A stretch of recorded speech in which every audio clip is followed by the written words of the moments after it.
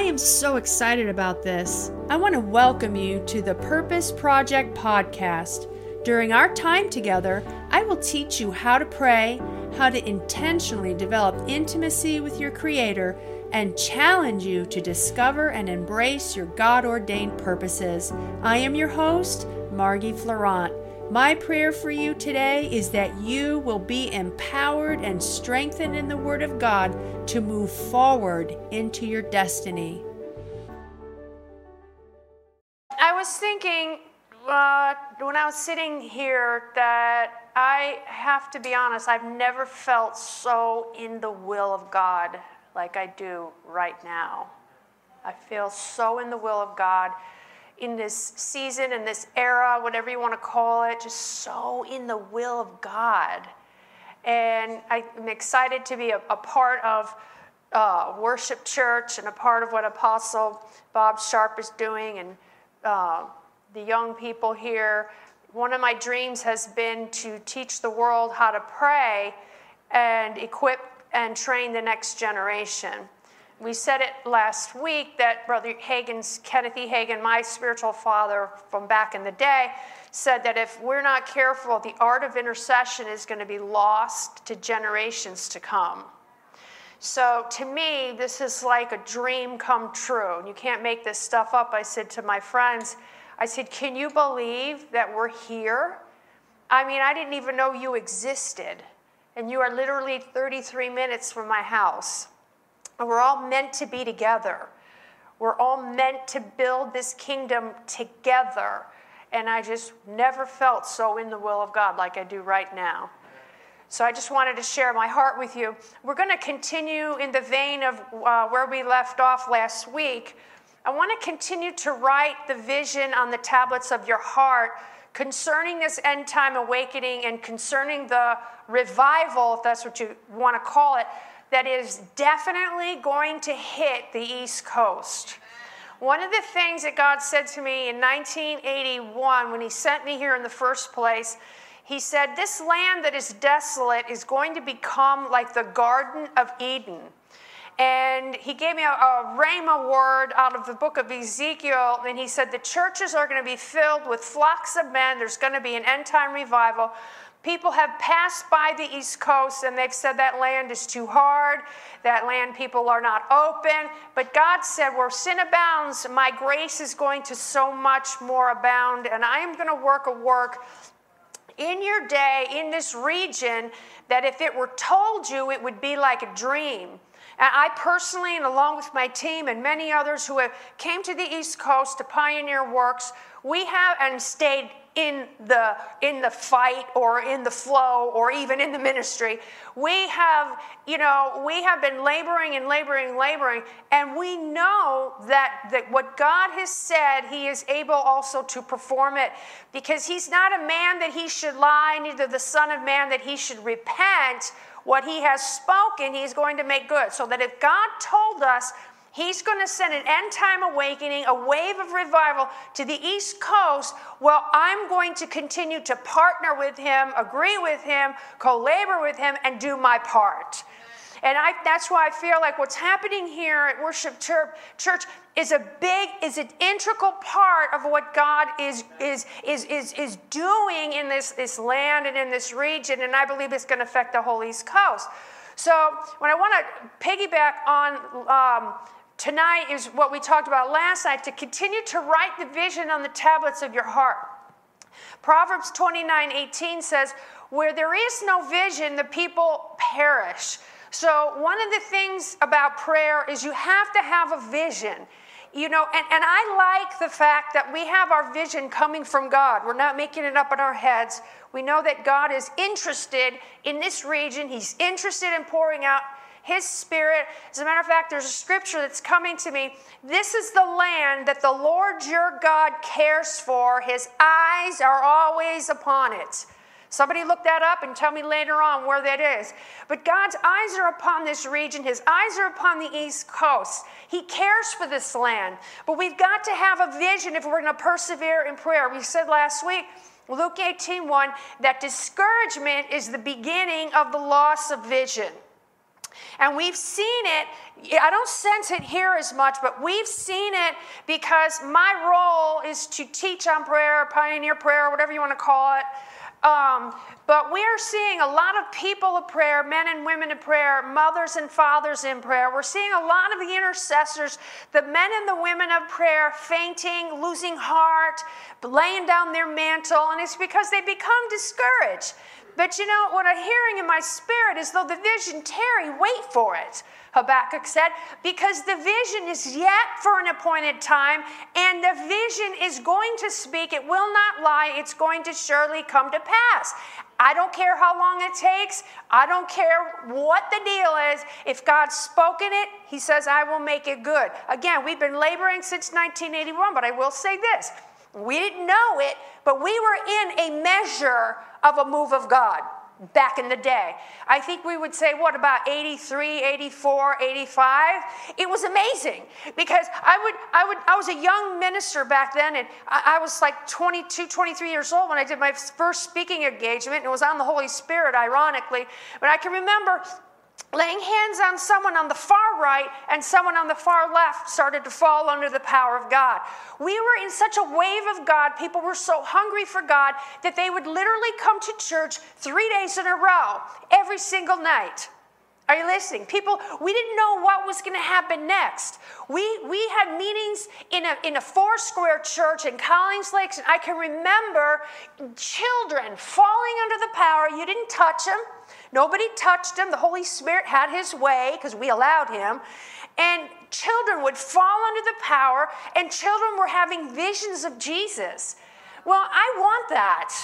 You know, God said in the last days, I'm going to pour out of my spirit. Your young men will dream dreams, your old men will see visions. And I want to see another outpour of the Spirit like that. And again, that's what we're laboring for. So we're going to continue to teach on prayer. We're going to continue to motivate in prayer. We're going to continue to do what God has called us to do. So let's continue to write a vision. Are you good with that? Because I got to obey God. I have to obey God. And what I love is that there's so many young people that we're training and equipping. Amen.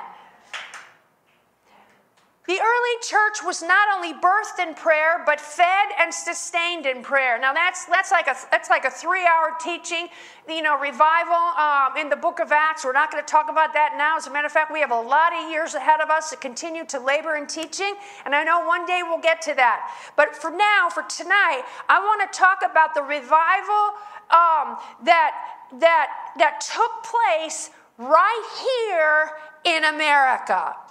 It's one thing to talk about the revival that happened at the birth of the church age in Acts chapter 2, verse 1 through 4, when the Holy Spirit was poured out and all the signs and wonders that happened.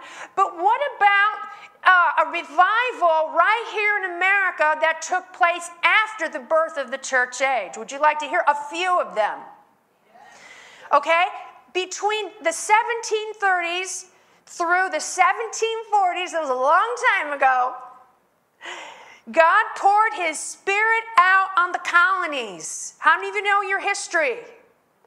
One of the leaders was Jonathan Edwards, George Whitefield, and others. There was such great conviction. One would go through town and people would be in their houses crying out to God. Now remember, we can't produce that. It's not by might nor by power, it's by my Spirit, says the Lord. All things are possible with God. But let me just say it to you this way as well. But all things are also possible through believing, prevailing prayer. When we partner with God, we co-labor with him, we get in agreement with his heart, we get in agreement with his vision, and we press in and we press through and give birth to what he already has on the inside of his own heart. We just take a hold of his heart, we take a hold of the Holy Spirit, we pray in the Spirit, and we pray out the will of God, and then we see the will of God accomplished in the earth. What did God say in his word? God said, I would that all men be saved and come to the knowledge of the truth. How about this? And we're going to talk about this. How about whole cities being saved and coming to the knowledge of the truth? How about your entire region being saved and come to the knowledge of the truth? How about your entire family being saved and come to the knowledge of the truth? Is that possible? All things are possible with God, and all things are possible with believing, prevailing prayer. That's why God is raising you up. That's why there's such an anointing on this message. You can always tell when God's in something when there's an anointing on it. I always do my best to follow the leading of the Holy Spirit, because when anointing lifts off of a message, God's already moved on. Now he has another message for me. This is how I operate, to bring to the body of Christ. So there is an anointing on this message, and you can sense it. And we said this before. We'll say it again. Remember, spiritual things are transferable. So what I carry and what I have on the inside of me is coming up out of me and is going into you, and there's impartation that's happening. Not only that, but there's a spirit of wisdom and revelation that's being imparted unto you in the knowledge of prayer. So what's going to happen is you're going to get wisdom, revelation, and knowledge. And where I stood at your age, those of you that are younger, you're going to take what I've had, you're going to pick up that mantle, and you are going to supersede me. Are you listening? So let's go on. So people would be in their houses crying out to God. People would be coming in on ships and be 100 miles away from America, and the conviction would hit them. Now, who's the one that convicts? The Holy Spirit. It's his job to what? Amplified version. To convict and convince the world of their need for Jesus. So the Holy Spirit was so active in this moment in church history that when people were 100 miles away, they were in the boats and they were getting convicted by the Holy Spirit. Wow. Think about it. How many of you would like to see that in our day and in our hour? Okay? People were getting saved and whole towns were drastically changed. Here's another great awakening. 1790 to 1840. This one, listen, lasted 50 years. Can I just say that you know that I know, and we all know that we're living in the last days? I don't think you have to be a rocket scientist to know that we're definitely living in the last days. There's never been a day like this day. Look at all the calamity that's happened in the world, even in the last 25 years. We are living in the last days. So this particular one, that's why I'm saying we need a long revival. Do you know, I believe that the whole earth is going to be filled with the glory of God as the waters cover the sea. I believe that a revival can hit the whole earth so that all men will have a chance to receive Jesus Christ as their Lord and Savior. Wow. So this revival lasted 50 years. One of the main men, listen to me now, God was using was Charles Finney. Now some of you young people don't know this, so pay attention. He would preach, and bars would shut down, jails would eventually be emptied, whole towns were changed. See, I have a vision for this. This is why I do what I do. This is why, for me, there's no retiring. Ever. Ever. Ever. There's only refiring. Are you listening? Jails eventually emptied out, whole towns were changed. The origin with these revivals all started with prayer. Wow.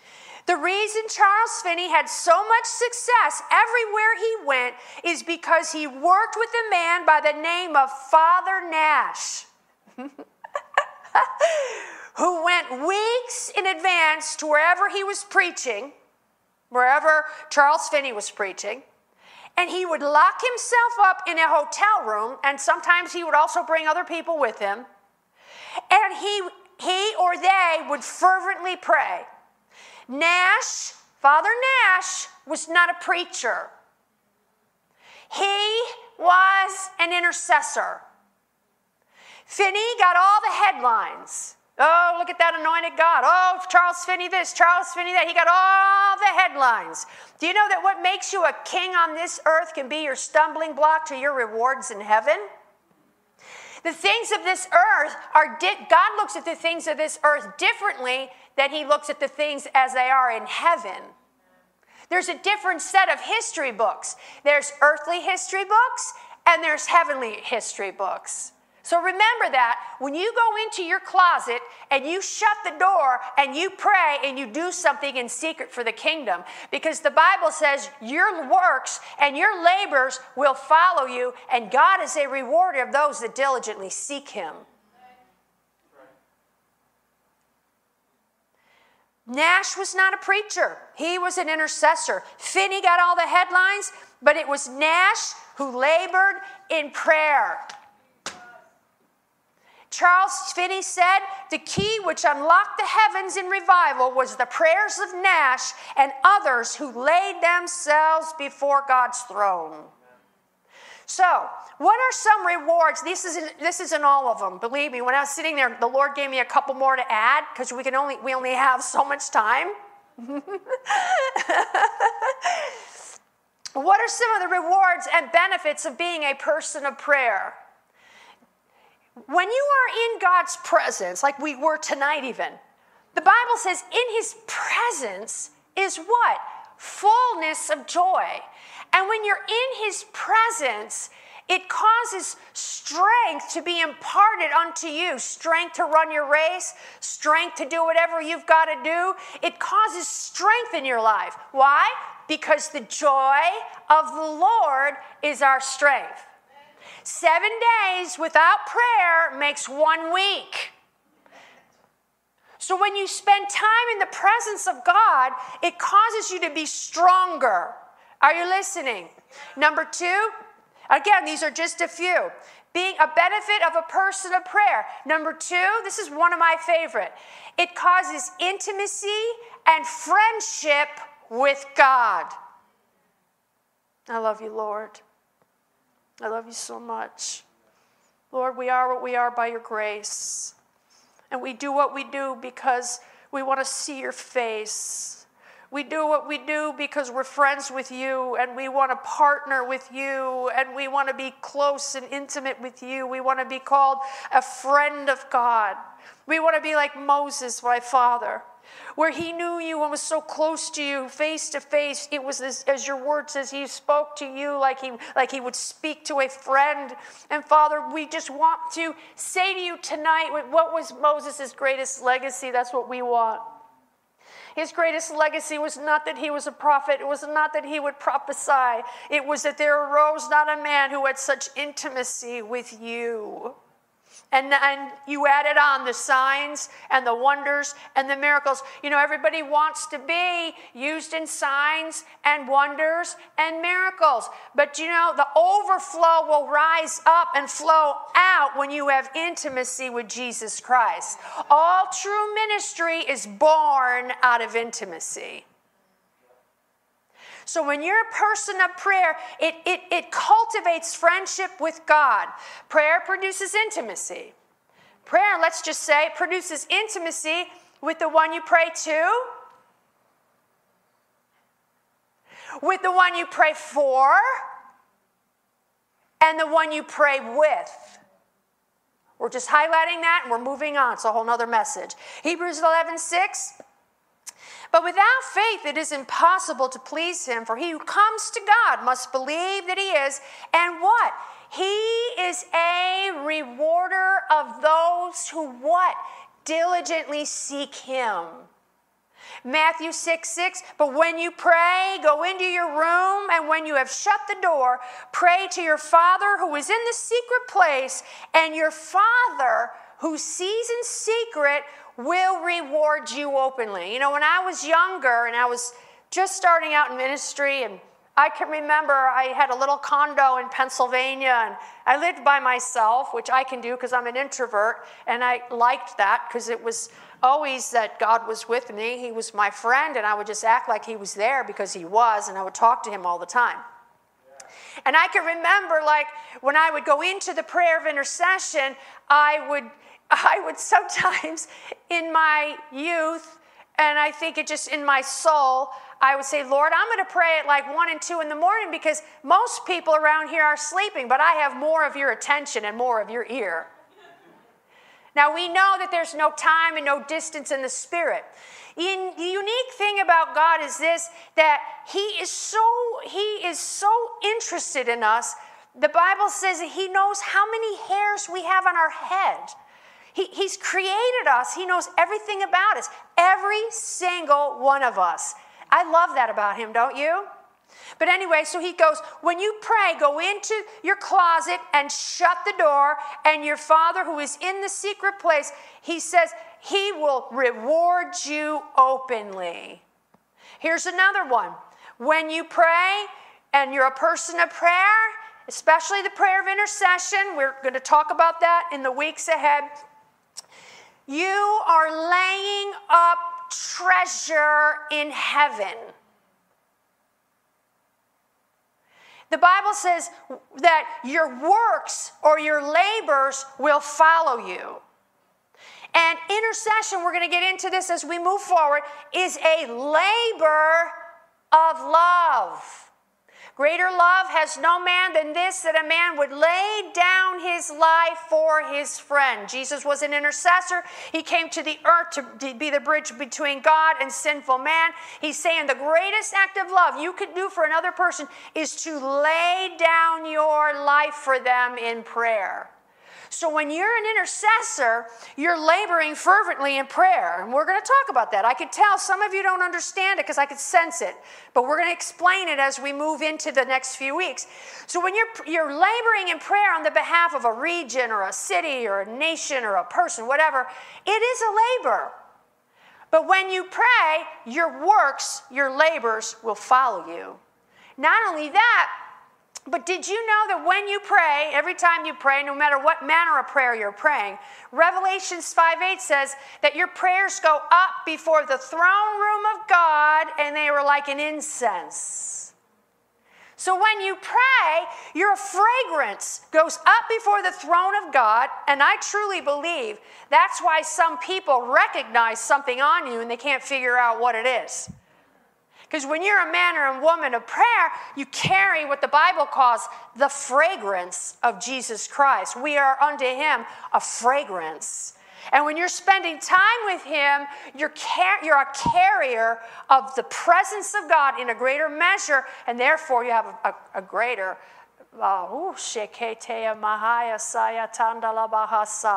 you have a greater fragrance about you. I was thinking today when I was doing my Pilates with my girl that trains me, I was thinking about someone, I'm not going to say who, and this person was training me as well, and for some reason I was thinking about, and when I was working out with this other trainer just opened up her whole life to me and started downloading all these really private things. And she goes to me, I don't know why I'm telling you all this. It was something extremely personal. She started crying, and I said, Lord, I was thinking about it today. What was it? He said, because she sensed my presence on you. And it causes people to get vulnerable around you and feel like they can trust you because they trust whatever it is that you're carrying. Okay, lastly, and then we're going to move into some other things. Rewards of being a person of prayer. We sang about it tonight. When you pray and you spend time in the presence of God, whether it's corporate or individual or continual or meditative or praying in your bed, whatever the case may be, okay, you don't know it because you can't see it in the natural, but you are being changed into the same image from glory to glory to glory to glory to glory as you behold Him. You see, my friends, you become what you behold.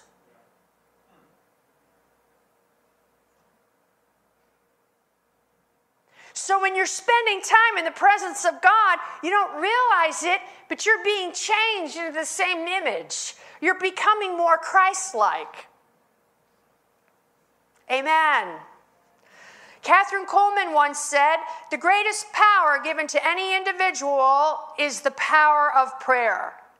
Leroy Brownlow said, let us not neglect prayer just because we do not fully comprehend the infinite power of God whose throne we kneel. I do not know everything about gravity, but I know it works. Well, let's talk about what we do know. And I'm going to lay a simple foundation because we're building something here. Are you listening?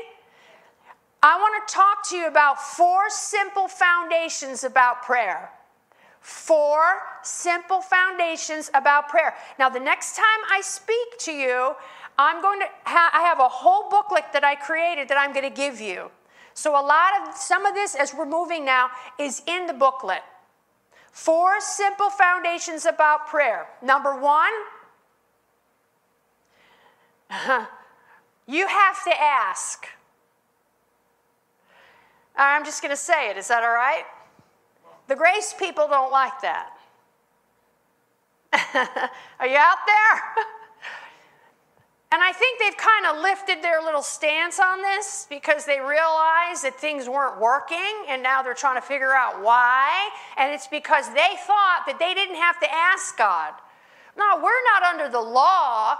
We're under grace. So because I'm under grace, everything just automatically comes to me. I had a friend of mine, I guess it's a former friend because he never talked to me again, who was a peer in ministry. And he literally got up in a pulpit in a pretty big church in our region, and he told the people, I don't pray anymore. I couldn't believe it. I said, you don't pray? And I got him on the phone, and I said, well, what are you telling people? Are you nuts? You can't get people to pray anyway, and now you're telling them, you're a leader, that you don't pray and that you don't have to. Then he went into this whole thing, we're not under the law, we're under grace, it's law. You talk about being ignorant. Yeah. One principle of prayer is you have to ask. John Wesley once said, it seems like God is limited by our prayer life, that he could do nothing for humanity unless someone asks him. Okay, so why is that? I'll tell you why, and we're going to show you in the Bible. Make sure everything that you learn about whatever the subject may be is in the Bible. And let me just say this before we get into that. I wanted to say this earlier. What I love about partnering with this ministry is you guys are really strong in the Old Testament. And the things that you bring out and the nuggets that you bring out, I never heard before. And it really complements what I carry. Because I'm really weak in the Old Testament. I even took a class, Old Testament survey. I went back to college after Rhema. I did all kinds of things. But there's just certain things I don't get. So when I heard Pastor David speak, I was like, oh my God, I've never seen that in the scriptures. So I love how we complement one another. My point is, make sure that whatever you're learning, especially about the prayer of intercession, is in the Bible. Okay. So why is it that we have to ask? God is not running everything in this world. He does not have everything under control. Okay? Where did you get that? Well, because we, 1 Corinthians 3:9, are co-laborers together with God. God needs us just as much as we need him. Stay with me. He legally cannot do anything in this earth without us. The reason being is he gave this world over to Adam. I'm going to show you. And Adam turned it over to Satan. But in Jesus, the dominion and the authority and the keys of hell, death, and the grave, and the authority has been restored back to the church. Hallelujah. That's why Jesus said, go ye therefore and in my name. All authority has been given unto me. Now I want you to go, therefore, and use my authority, use my name, use my word, pray in tongues, and you will see results. It's not que sera, sera. Whatever will be, will be. I told you the story of John Ramirez, right, last week. And those of you that did not listen last week, I encourage you to go back. And one of the things he said later in another interview was, he said he hated it when the church would pray because it would abolish his works. Remember John 10:10, the thief comes to kill, steal, destroy. So the enemy wants to kill, steal, destroy, take over the land, take over the country, take over the region, take over your family. But when you pray, Jesus, the Bible says in 2 Chronicles 7:14, if my people, which are called by my name, if they would humble themselves and pray, seek my face, turn from their wicked ways, turn from the distractions of this age, he said, I'd hear from heaven. I'll forgive your sin. I'll heal your land. And if you see that there's not the waters and the rain of revival, when you pray, the heavens will be opened. I will pour out of my spirit, but I need my people to pray. That's why I'm really happy that we have all this teaching, or we had all this teaching from Kenneth E. Hagin on new creation realities, who we are in Christ. Because when you find out who you are in Christ, there is no stopping you. Because it's not I who lives, it's Christ who lives in me. And the more of the life of Christ we release in our prayer time by using our authority, using the word, praying in tongues, whatever the word of God has given us, the more we will see Christ manifest in the earth. Okay? With that being said, man is God's avenue into the world. I'm going to show you scripture and prove it. Therefore, it is necessary that you ask. I know you guys you really carry a Bible anymore. I don't really like that, but what are you going to do? But Genesis 1:26, it says here, then God said, everyone say God said. God said, let us, Father, Son, Holy Spirit, make man in our image, according to our likeness. Let them, all right, man, have dominion over the fish of the sea, over the birds of the air, and over the cattle, over all the earth, over every creeping thing that creeps on the earth. So God created man in his own image. In the image of God, he created them, male and female. Then God blessed them and said to them, be fruitful, multiply, fill the earth, subdue it, have dominion over the fish of the sea, the birds of the air, over every living thing that moves upon the earth.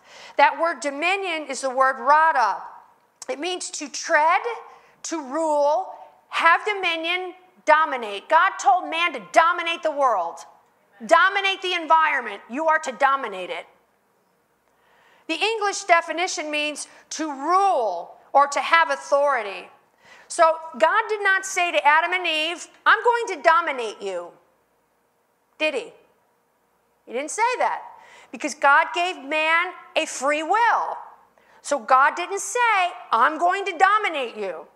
Adam, stay with me, originally had dominion upon this earth and in the world. In a sense, listen, he was the God of this world. Listen, Adam was so powerful, he lived into 900 and something years old. He had the life of God in him. He was never meant to die. Do you know that? But when sin revived, or when he disobeyed God, sin revived in him, he died. He died spiritually first, and then in the natural, his body died. That's why God had to fix it so that he wouldn't eat from the other tree and therefore live forever in a death state. That's why God sent Jesus Christ, his only begotten Son, to redeem mankind from poverty, sickness, and spiritual death. He was the second Adam. What was lost in Adam was restored in Jesus Christ. So don't tell me that you're not going to pray and that you don't have to pray. Grace movement. I believe in grace. I especially need more grace. But 2 Chronicles 7, 14 and 15 is still for today. Man is God's avenue into the earth.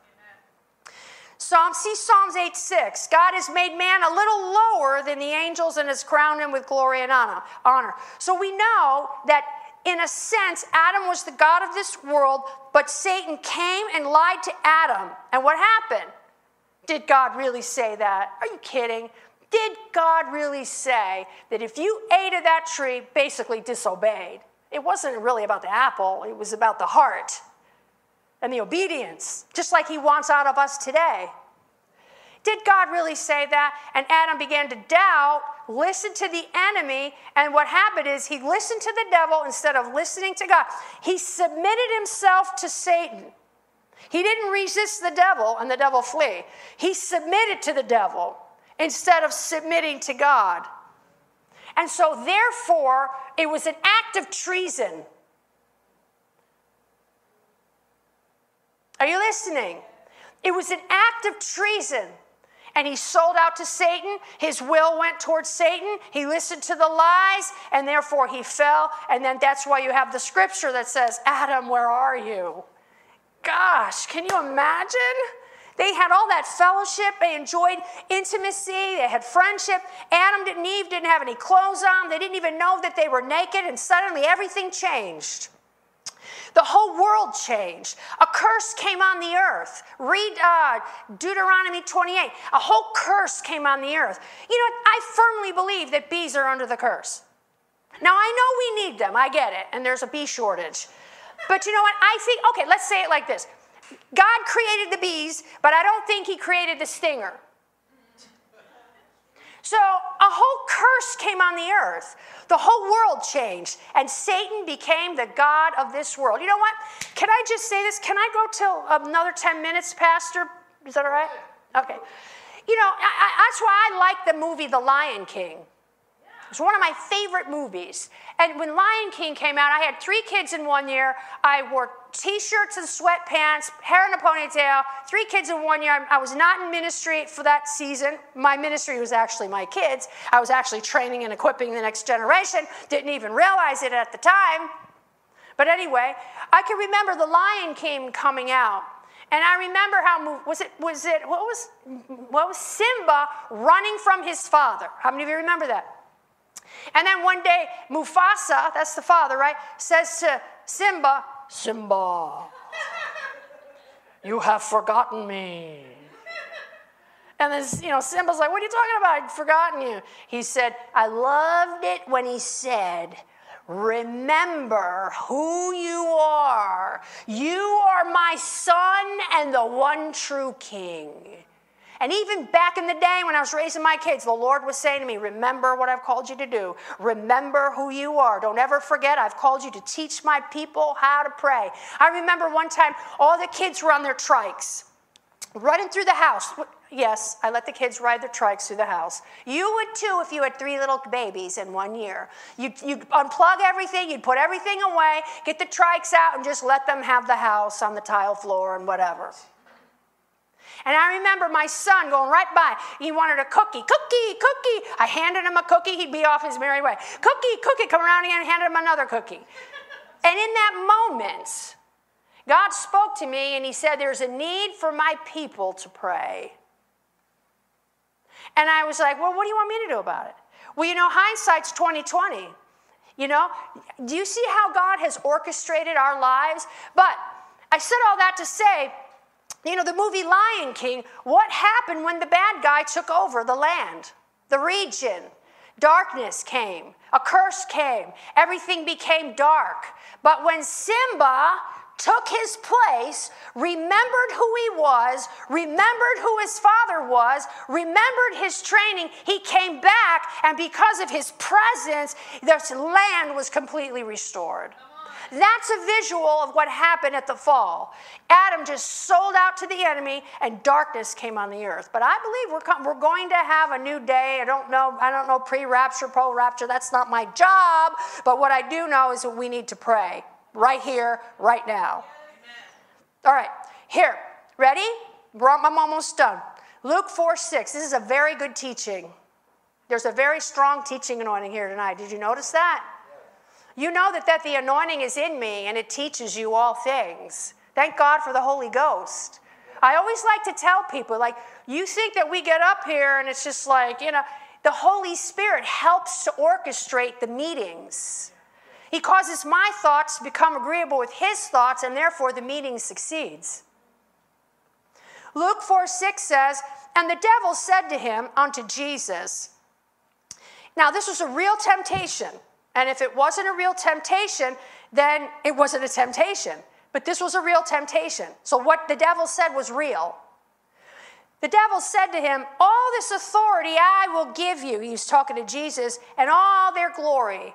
For this has been delivered to me.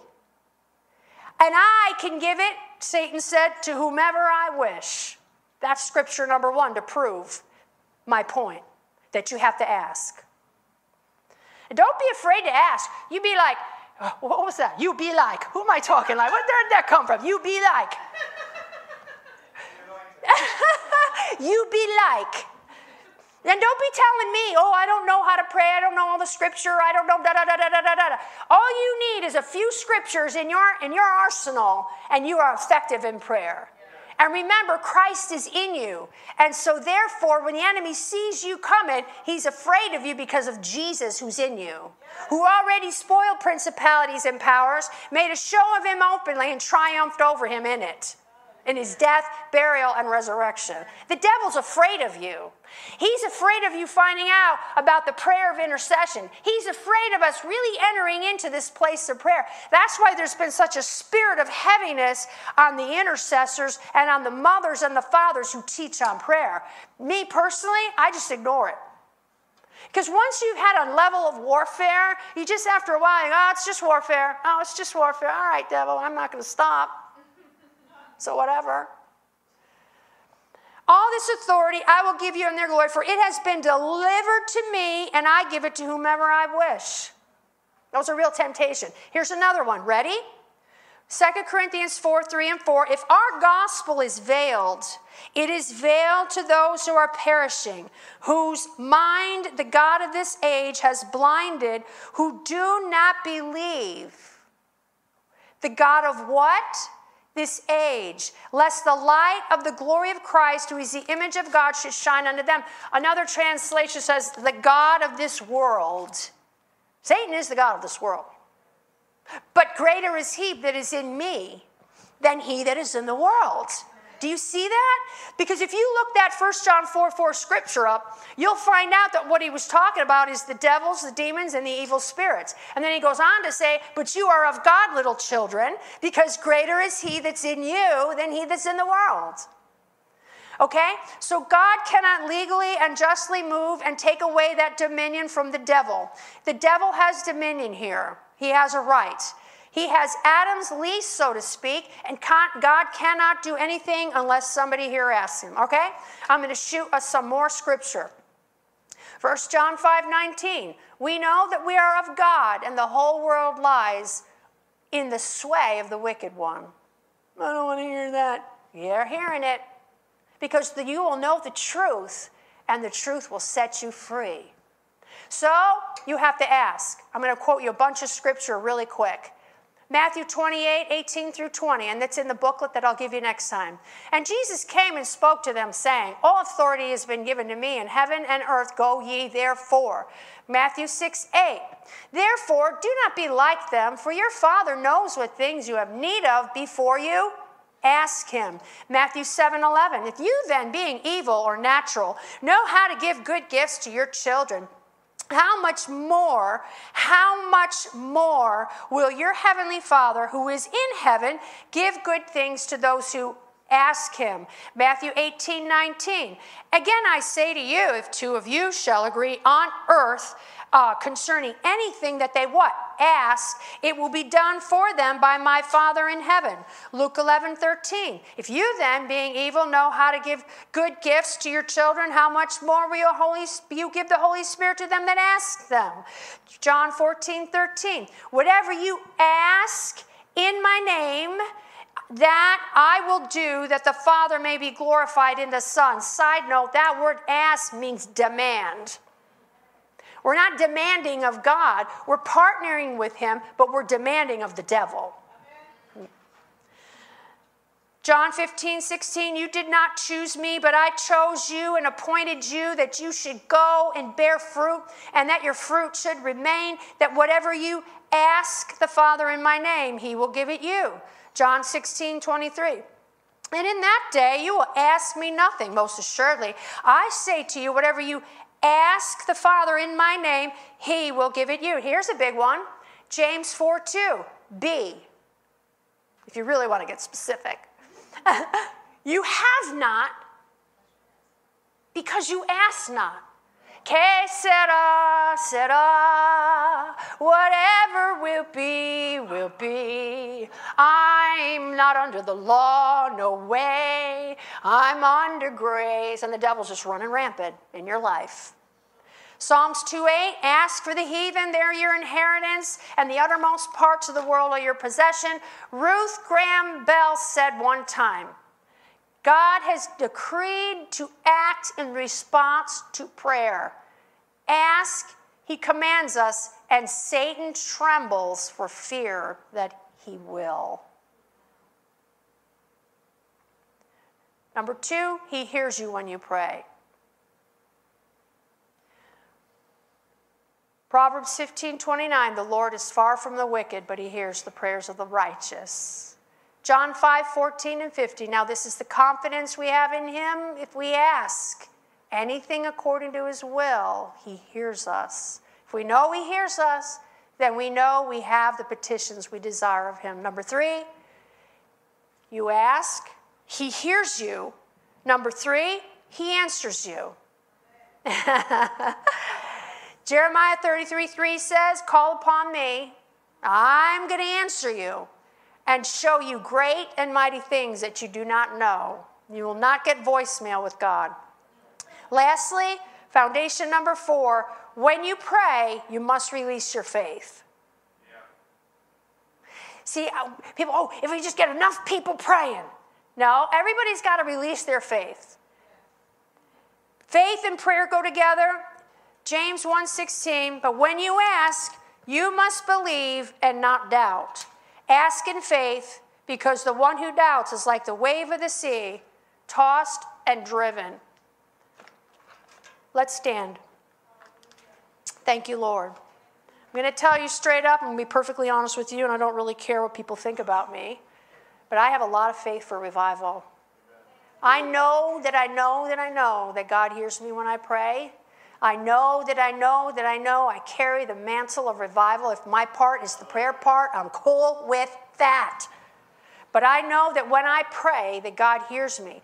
I sometimes feel like actually that there's a gift of faith that kicks in operation. It's one of the 9 gifts of the Spirit. It's different from our regular faith.